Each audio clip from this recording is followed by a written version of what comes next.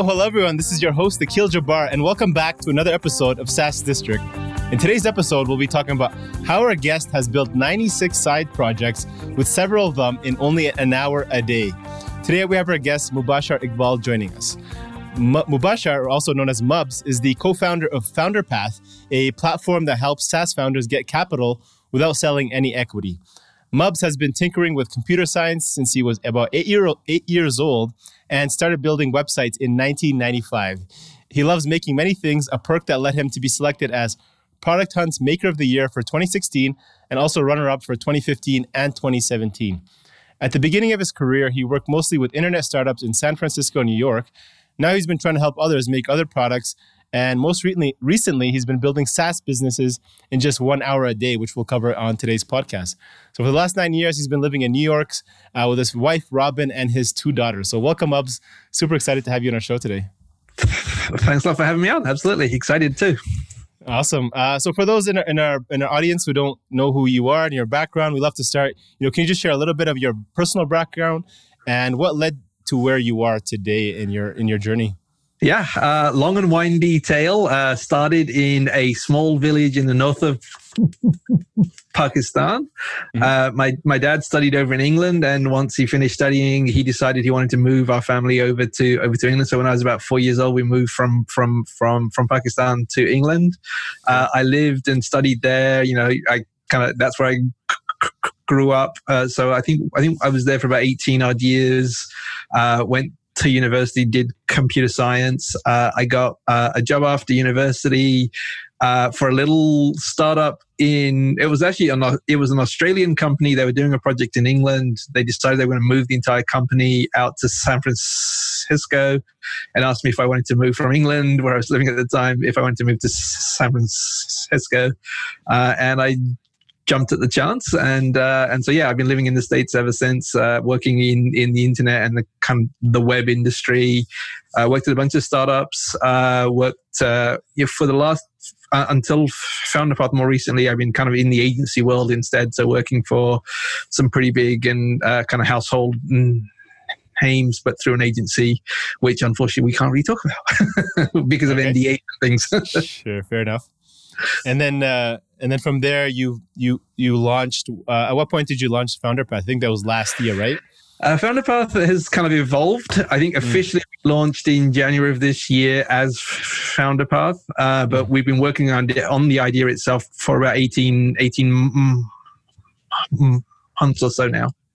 Cool. And then you also have this other project, which you call which you start the SaaS in an hour project a day, right? What motivated you to start that? That's an interesting concept.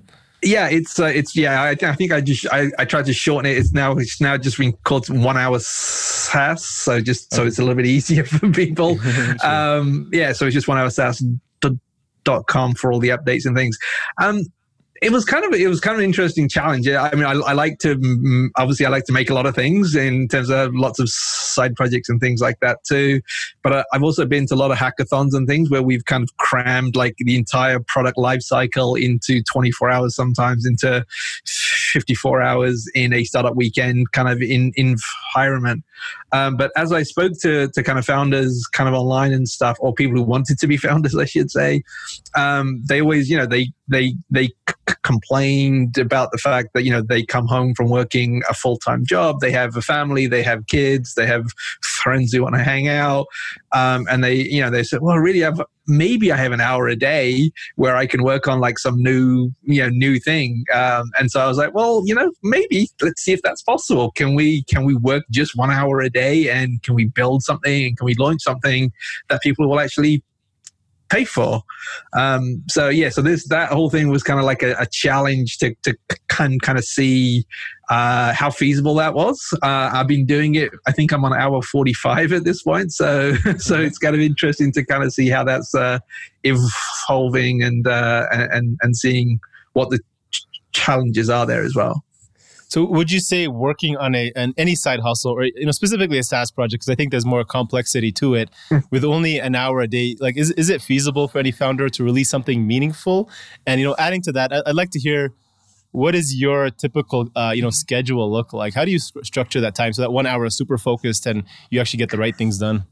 Yeah, I mean, I think it depends on what you're trying to build in that 1 hour, and obviously the sort of the idea that I chose to kind of explore with this was something that I think you could do sort of in that 1 hour a day. I think there's some things that I think. I mean, ultimately, it's still possible, right? Whether you're working 8 hours a day or 1 hour a day, you can, with enough time, you can accomplish anything. Sure. But what's feasible? How long is it going to take? Can you get to market fast enough in just 1 hour a day? I think it becomes much harder to kind of tackle some of those kind of things. But yeah, I think ultimately, as long as you're not trying to invent something entirely new, if you're trying to like repurpose an idea, like, I mean, ultimately, I built.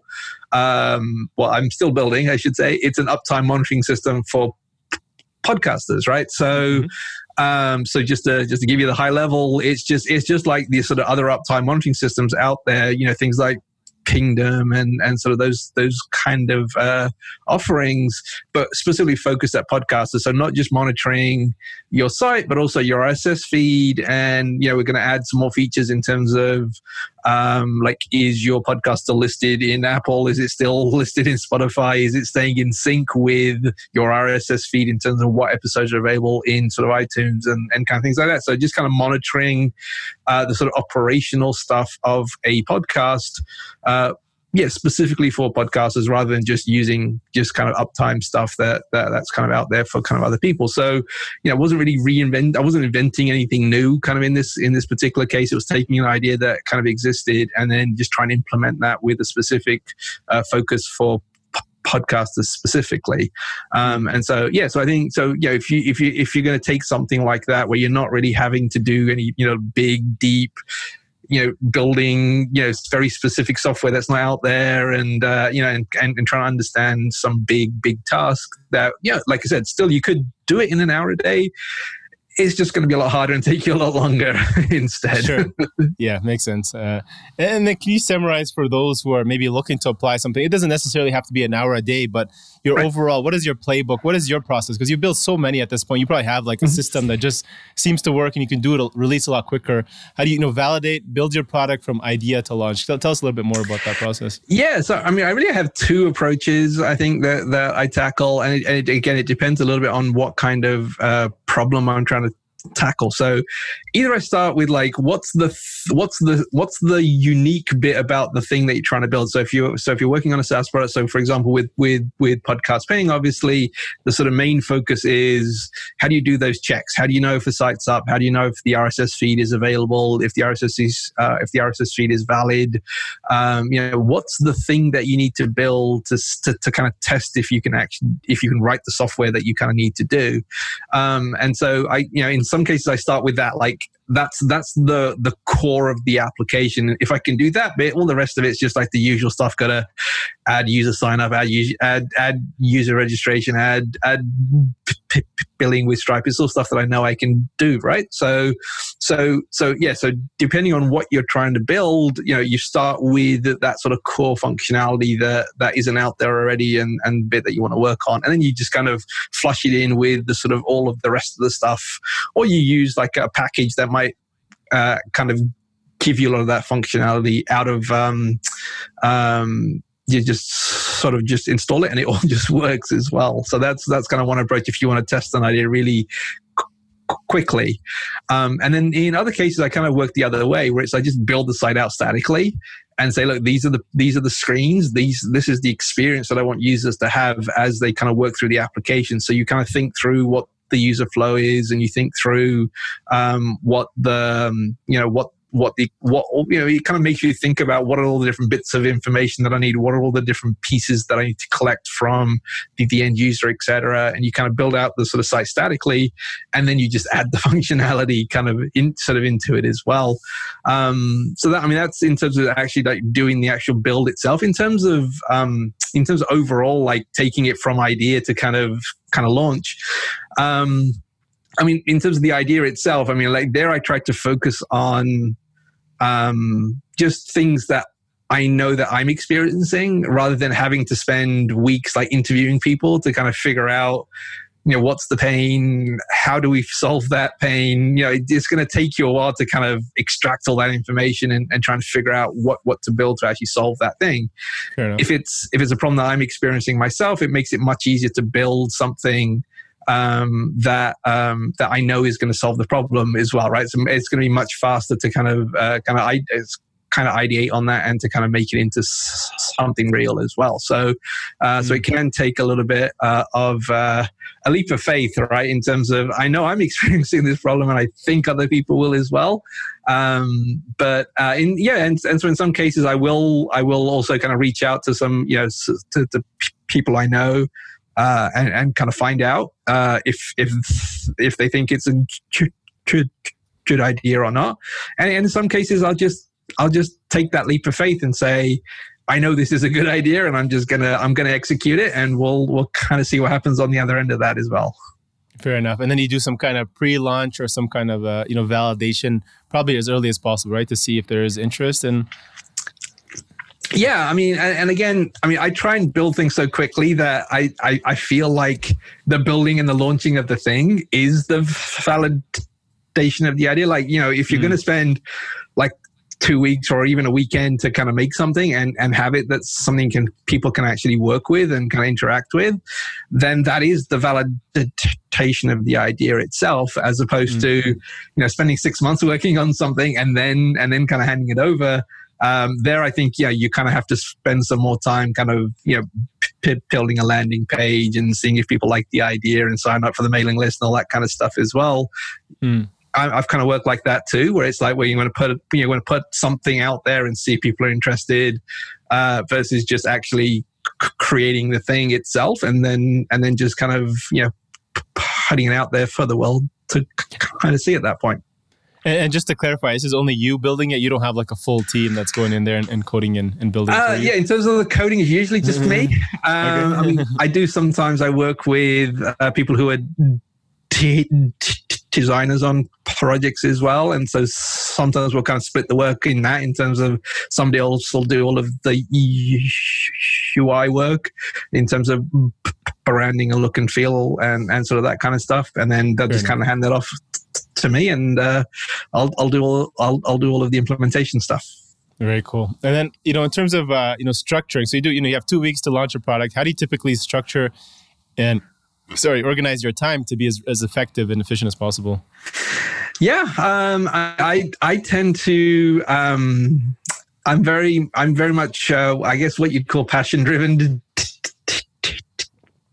development. In that, there'll be some times where I just sit down at 9:00 at night sometimes, and I feel very excited about what I'm doing, and I'll sit down and I'll start working, and it will be like, I'll look up and it's like 3, 4 o'clock in the morning and I'm still working. Yes. And it's just, you just get in the zone, and it just seems to, comes together really easily in some instances as well. But so yeah, I mean a lot of this stuff is being done in kind of weekends and evenings because there's side projects, right? So I work pretty late into the evenings after having worked a full day, and then you come and you hang out and you spend some time with the family and everything like that. And then once everybody's asleep, and then I sit down again at my laptop and kind of start working again. And so yes, sometimes it's an hour a night, sometimes it's 2, and sometimes, like I said, you'll sit down and it's like I said, it's like 3 or 4 in the morning, and you've got a functioning application. Makes sense. And then on top of that, when you're launching, so you have your time. Obviously, that's a cost to it. Are there some other initial costs that you kind of put into this to bootstrap? Because you're essentially bootstrapping to get a typical SaaS project off the ground in order to get that validation to market demand. Yeah, there's really not too much. I mean, obviously, there's some things that you can't avoid. Like, so you have to pay for hosting somewhere, usually in some point, in terms of hosting the application itself. To buy a domain, you have to pay occasionally. You basically have to pay, and that depends on what kind of domain you manage to acquire at that point as well. And really, that's the 2 expenses that you can't really avoid. Outside of that, there's kind of a bunch of optional things that you can or not pay for. And in the past, sometimes when I'm not working with a designer. I'll hire somebody to kind of make me a logo, which is not my expertise, but I kind of make do sometimes. But sort of other times, well, maybe if I spend a little bit of money, it'll be a better looking thing. But yeah, so other than that, I mean, I try and focus to things like SEO in terms of trying to do customer acquisition stuff through SEO and through launching on platforms like Product Hunt and things like that, where there's no direct cost associated with that stuff. And that's my way to see if the idea works. Interesting. Is there any favorite tools or resources that you love to use that you find that are more effective, and you find maybe others can also look and leverage themselves? Yeah, I develop most of my projects using the Laravel PHP framework. And so there's a bunch of packages that kind of standard off the shelf stuff that will give you a lot of functionality out of the chute, so you can just install them. They'll give you user sign up, user registration, a lot of the sort of standard SaaS kind of stuff that you need to build in terms of having even things like having teams inside of your application if that's a feature which you need. So you can get a long way without having to write any code yourself by just installing the framework and these kinds of packages. I try and leverage those as much as I can.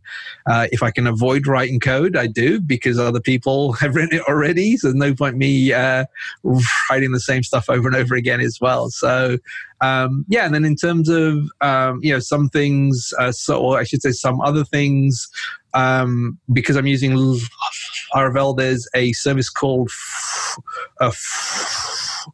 Forge, which is actually by the creators of Laravel itself, which helps you manage and deploy applications onto servers. So you can link it with your AWS account or with your DigitalOcean account, and it will automatically create the server for you, install the web server software and all those other kinds of software that you need to host the actual site itself. You can link to your GitHub applications and your repositories and deploy the code automatically and do all that. So all that infrastructure-y DevOps stuff that a lot of people don't like to do, you don't have to do any of it. You can just point and click and kind of set everything up so that it's very easy to kind of have your code in a production environment really easily. Very cool. And then, for example, like Founder Path, where companies where you've kind of validated the markets, being maybe let's say like a year after you've launched. Is there anything else that you're investing now, your additional capital that'll help you see that you've seen better results from? So you mentioned like SEO and then some Product Hunt launches. Is there anything else you find at that point that are worth investing in? No, I mean, it's actually funny, but I mean, like doing things like this, right? Like just trying to get out there and spread the word about the things that you're working on, I think is really helpful. I also tend to build in the public as well. So, I mean, a lot of the work that I do, I kind of share what I've learned, what I haven't, some issues that I run into, or kind of how I solve those particular problems as well. I think that's a really effective way to build an audience and to build, your first 1,000 fans as well, just in terms of sharing your experiences and kind of things. I think that's pretty cool way of doing that. And then, I mean, once you get past a certain stage, I mean, like, I think you just want to build a kind of a calmer enterprise as well, right? So you start putting processes in place that will kind of help you just kind of run things efficiently and smoothly. And I think focusing on that kind of stuff once you get past the validation phase so that you don't have to manually do everything. And, you just have some scripts that run that just kind of automatically do the things that you used to have to do manually, I think really helps you. One, it just kind of takes that cognitive space that all of those tasks were taking up and frees those up so that you can actually work on what's important right now. And then just kind of gives you that free time back, even if you just don't decide that you don't want to work, those extra hours. At least now you can just work like regular hours instead. Makes sense. And then, I want to talk about a little bit on the financing side, because that's one of the platforms you built. So you built your new SaaS business, founderpath.com, which you co-founded with Nathan Latka. So shout out to him, where you provide debt financing to SaaS founders. Why should SaaS founder consider using debt for their business rather than typical route, which is raising like a venture backed round? And at what point do you think it's more critical and better to go down this route to see the best results when they're considering all these types of financing? Yeah, I mean, I think the main reason is that we're not taking any equity away from you. We're not demanding to have a seat on the board of your company or anything like that. So that's always been sort of a main motivating factor for what Hayton and I started. We think people work very hard to kind of start their own companies, and we think they should own as much of those as they can, and kind of have the flexibility to kind of run those in what makes sense for them, rather than being worried about what a venture capitalist might want and what the venture capitalist is kind of hoping for in terms of outcome and kind of things like that. So I think that's the main kind of motivating factor for us, and the main sort of differentiating factor as well. In terms of timing, like we use your kind of history in terms of what customers you have, how well you've retained them, how you've churned, how they've churned, what your customer concentration is, and we kind of do a very deep analysis on kind of all that kind of information to figure out if you're a good fit for us, and so it does take a few months, if not a year, where you can kind of establish yourself and kind of have that history where it kind of makes sense for you to come to somebody like us instead of trying to raise more capital with the traditional approach instead. Makes sense. Yeah. So you got to have some kind of traction, something to work off, right? And build your data off. Yeah. So you've built and released, a lot of products. You're probably definition of a serial entrepreneur. You love building things. I think I saw 96 in total since I last checked yesterday. So I think that's almost like one new business a month, in the last few months. And so I saw you built and released brandedbackground.com in about 2 weeks. Yes. So I love that, speed over perfection business model. I think that's great. However, why do you spread your focus and time across several SaaS business and projects versus, what's the thinking versus focusing on one business and then just really trying to blow it up and grow it? Yeah, I think me personally, obviously I do have the one main focus, right? Like Founder Path is the one main thing that I'm working on currently, but I love to experiment with things, right? Like I try new models, try new things, see what works, see what isn't working, and I firmly believe that to kind of see what works, you have to actually try it, and the best way to do that is with a real application. It's not, it's not like some theoretical thing out there as well. So I think that's one of the reasons I keep coming back to, like, well, let's build something new, and kind of see what works.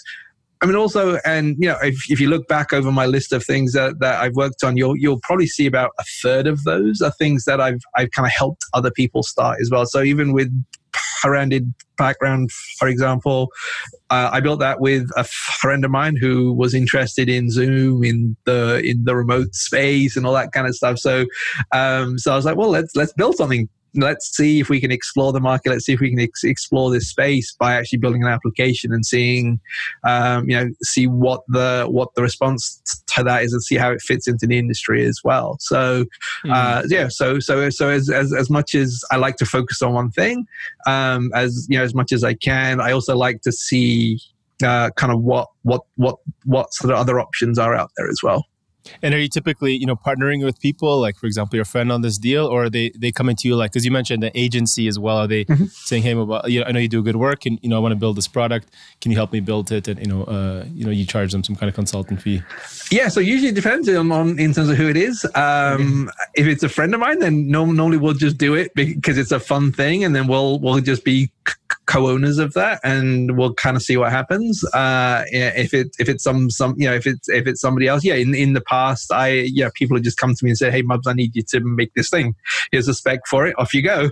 And that's just been a for hire kind of thing in the past. But I tend to prefer to just not. I mean, it's like I said, especially if it's a friend of mine or something like that, then I just like to kind of make, kind of help them along and kind of see if we can make something that that is sustainable long term as well. So yeah, it's just been a mixture of that kind of stuff as well. Very cool. And then I know one struggle that, for any startup is obviously finding, product market fit in your business model. What's your, you're building a lot of product in your business model, essentially. How do you work to overcome that hurdle as quickly as possible? Yeah, I mean, like I said, the main thing that I do is just kind of is get to market as fast as you can, right? So, in the past, I've done the old let's put together a wireframe, let's put together what the example of what this application might look like, and I think over the years I've come to find that usually users aren't, as much as you can try and elicit the sort of right kind of feedback from everybody, people are very bad at giving you feedback on things that aren't real. And so, I try and get to market as fast as I can, because then people are actually using a tangible thing and they can click around and see it and feel it and really understand it, versus, talking about hypotheticals a lot. And so, trying to get to market as fast as I can. And then, the main approach is just trying to figure out where the potential audience is. Subreddits recently have been a really, really awesome place to go and find people who are going to be potential users for your application. So for the branded background thing, for example, there's a few subreddits where it's people are just sharing backgrounds that they've made for Zoom calls, and so it's obviously a perfect place to go talk about the sort of tool that we built, and so there's lots of little communities like that out there, and it's getting much easier to kind of reach, not like a massive, not reach the entire industry, not reach the entire market, but if you want to test your idea, reach enough people where you can get good feedback on what you've created. Makes sense. But adding to that, how do you balance being, fast enough to go to market from that MVP to soft launch and promoting it, while still, focusing on a quality product that somebody can actually use, and it's not, you're not short changing it. Yeah, no, and that's a mixture of experience and having worked on this for 20 years now, making stuff on the internet for 20 years, it's kind of giving me a leg up, I guess.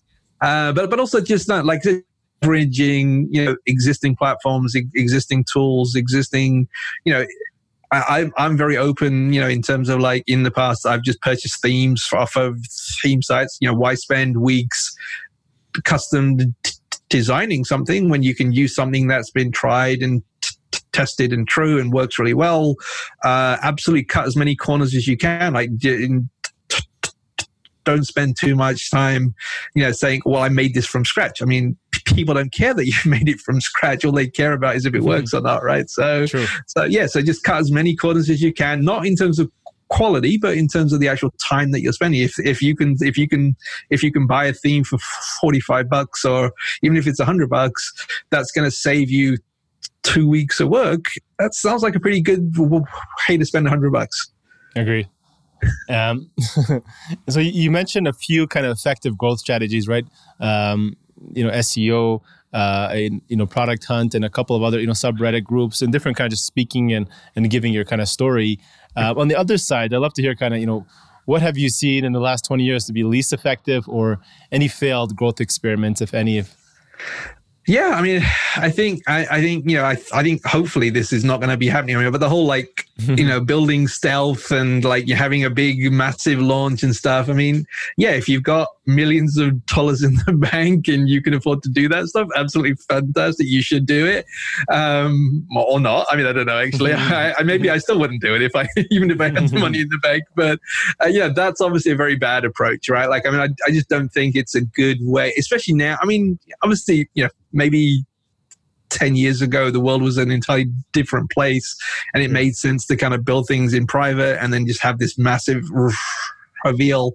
I don't think you have that same kind of importance of having to get national press and sort of those kind of things to have a successful company anymore. You can launch small and iterate, sort of a lot over time, and that's just as effective as having that kind of big kind of launch as well.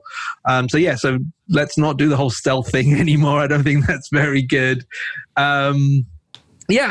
Ultimately, you just want to get as many people to try your software as you can, and hopefully, you'll get good feedback off of that as well. So, just try and I know a lot of engineers, people like myself in the past who've just like, oh, I made this thing and I can't find users. Well, and then I talk to them, I'm like, what have you tried? Well, I haven't tried anything. Well, at the end of the day, if you don't try anything, you will fail. So, it's not, I mean, there are lots of different strategies out there, and you have to find the one that fits both you and the audience that you're trying to reach as well. But I think the best thing you can do is kind of experiment. And I think the worst thing you can do is try and look for that one thing that will kind of take you over the top, because I don't think that one thing exists anymore. Sure. And would you suggest somebody who's, engineer, technical background like yourself, maybe, they just can't figure out how to, get users, is maybe partnering with somebody who is a marketer or somebody absolutely with that background? Absolutely. I strongly believe that you should lean into whatever your skill set is. And for something like me, I love to build things, and I think I do that pretty well, but I also know that I'm not the best at marketing and sales and things like that. So absolutely, once you have a product, or even prior to you having a product, it's usually easier if you have an actual product. Start to reach out to a few, start to reach out to people. There's, people use communities like indiehackers.com is a really awesome place to either just get ideas of how you might market things, but also to reach out to people who might be interested in partnering with you as well. So absolutely find like-minded folks who are interested in. I think the key though is to find people who will actually have an interest in the market that you're working in, right? Like, so let's not just go find any marketing person and salesperson. I think it has to be somebody who maybe isn't quite as passionate as you are, but also has the interest in the thing that you're working on as well. I agree. Yeah, they have to have a lot of interest into solving like what the problem is. Like that'll keep them along long enough, and it's not just like, we can make a lot of money on this, because I don't think that'll last for long. A lot of our listeners, and I think in general, are maybe less non-technical people. But what's your advice for those who are non-technical and they want to follow your footsteps, or they want to start a SaaS company? So thankfully these days it's very, very easy to build a lot of things without having to write any code. There's a big no-code movement out there now where people who have no technical skills whatsoever are able to build a website or to build an application even that has a lot of the functionality that, in the past has taken very skilled engineers to kind of work on as well. So I think, again, with that, it's just like start making progress, right? Even if all you're doing is building a blog or building a website or an email list or something that is starting to attract the audience that ultimately an application that you build will actually be for that audience, it makes it much easier to find engineers and things like that who are kind of willing to kind of help you out and kind of make the application, if you ultimately do still need to write code to kind of solve the actual problem that you're trying to solve. So just start the journey in however you can. And like I said, there's lots of tools now out there that will make it very easy for you to kind of start without having to know anything in terms of having to, not having to know HTML and CSS and any of that kind of stuff. You can point and click, and you can create really awesome looking sites that are very specific to what you want to do as well. So again, just start on the journey, and hopefully along the way you'll kind of find both an audience and kind of maybe even a co-founder that will hop on as well. Is there any specific tools that you really like, especially on the no-code stuff that you suggest? I know there's Webflow and others. Yeah, Webflow is a really awesome one. I tend to refer people to my friend Ben Tossell started a site called MakerPad, and it's very much exclusively in that whole no-code space, and he has a listing of all of the different kinds of technologies, all the different kinds of tools that you have. Has lots of tutorials about how to use all of those to kind of make specific things. There's things like Card and Bubble as well is another awesome tool if you want to build more kind of application-y stuff. And so check out MakerPad, which like I said has a list of all of these things on there as well. Very cool. Yeah, I'm looking at it right now. So makerpad.co for those who want to check that out. Very cool. I have to check that out. Mubs, who or what are three mentors and or resources that you would say have been instrumental in your growth and success over the years? Is somebody you look up to, or is any books or anything you follow right now that you think is helpful for others to look at? Yeah, and so this was probably the hardest question that I had in terms of when you sent me the list of things that you were going to ask me about. I was like, I don't really know. It's funny because a lot of the people that I did get a lot of help from over the years are just people I worked with over the years, and not anybody famous that you will have heard of or anything like that. But we just sit down in evenings where we finish working on the projects we were working on, and there's a bunch of Alex Pineda was probably one of the first designers that I work with that really explained to an engineer what good design really was. And so that's been a key thing that I've kind of tried to do over the years, is even though I'm an engineer and I've been an engineer my entire life, I also wanted to know what makes a good looking website. I also wanted to know from a marketing perspective what makes a good marketing message and things like that. So talk to as many people as you can, but not just other engineers. If you're an engineer, you can pick up those skills fairly easily. It's much harder and much more fulfilling to pick up all of the other skills. But even if you don't have to use and implement those skills, just knowing how people are talking about these kind of things, I think is really, really important. And the same's true the sort of other way around too, right? Like if you're a designer or a marketing person or salesperson, understanding how an engineer talks and the kind of things that they're interested in, you don't have to know how to write code, but if you know the kind of things that they want to know, I think it just makes the whole collaboration so much more fruitful as well. I agree. Yeah, getting into their minds and respecting what their skill set or what they actually understand. Mubs, what does success mean to you today, whether it's personal or business?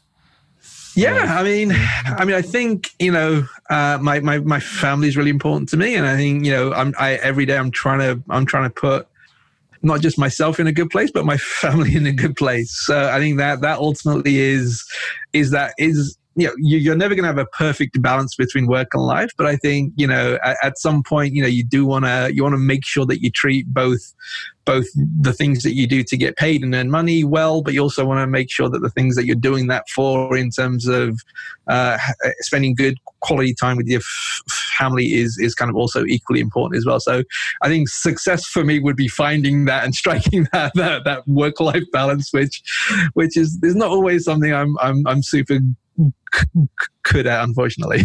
Sure, as long as we're striving to get there at some point, right? Yes, exactly. Yeah, cool. What are some future product plans for you? What can we look forward to, or any other interesting products maybe into next year or 2021? Anything in the pipeline? Yeah, no. So I think, obviously with FounderPath, we're continuing to expand that. There's going to be a lot more offerings and a lot more ways that we can kind of help founders there. On the side project front, I think I'm still going to be kind of interested in the podcasting space. I still think that there's lots of growth opportunities there as well. So I think there's going to be a number of projects that I'll be launching in that will help podcast hosts and hopefully grow the industry some more. I agree with that. So how can our audience get in touch with you and follow your journey of building a SaaS business in an hour a day? Yeah. So 1hoursas.com is where I've been kind of sharing my experiences with that stuff. And I'm pretty active on Twitter as well. That's probably the best place to kind of reach me. So just at Mubashir Iqbal, which is my full name, on Twitter, and my DMs are open. So if you wanna reach out to me, absolutely happy to have a chat with anybody. Awesome. And that's how we connected. So we'll put all those links in the show notes. So if you guys want to reach out to Mubs, feel free to. Thank you so much for your time, Mubs. I really appreciate it. And no problem. We'll chat next time. Eh? Thanks for having me on. Absolutely. Thank you all for listening in to this episode and joining SaaS District today. Don't forget to leave a review and subscribe for future episodes where we interview top leaders in the SaaS industry. If you're a SaaS company looking to grow and unlock the true value of your business, get in touch with us at horizoncapital.com. And myself or one of our consultants will provide a free assessment to help you get there and hit your goals. If you have any feedback or suggestions for this podcast, please DM us on Instagram or LinkedIn at Horizon Capital and help us improve our content for you all. Thanks again and hope to see you on the next one.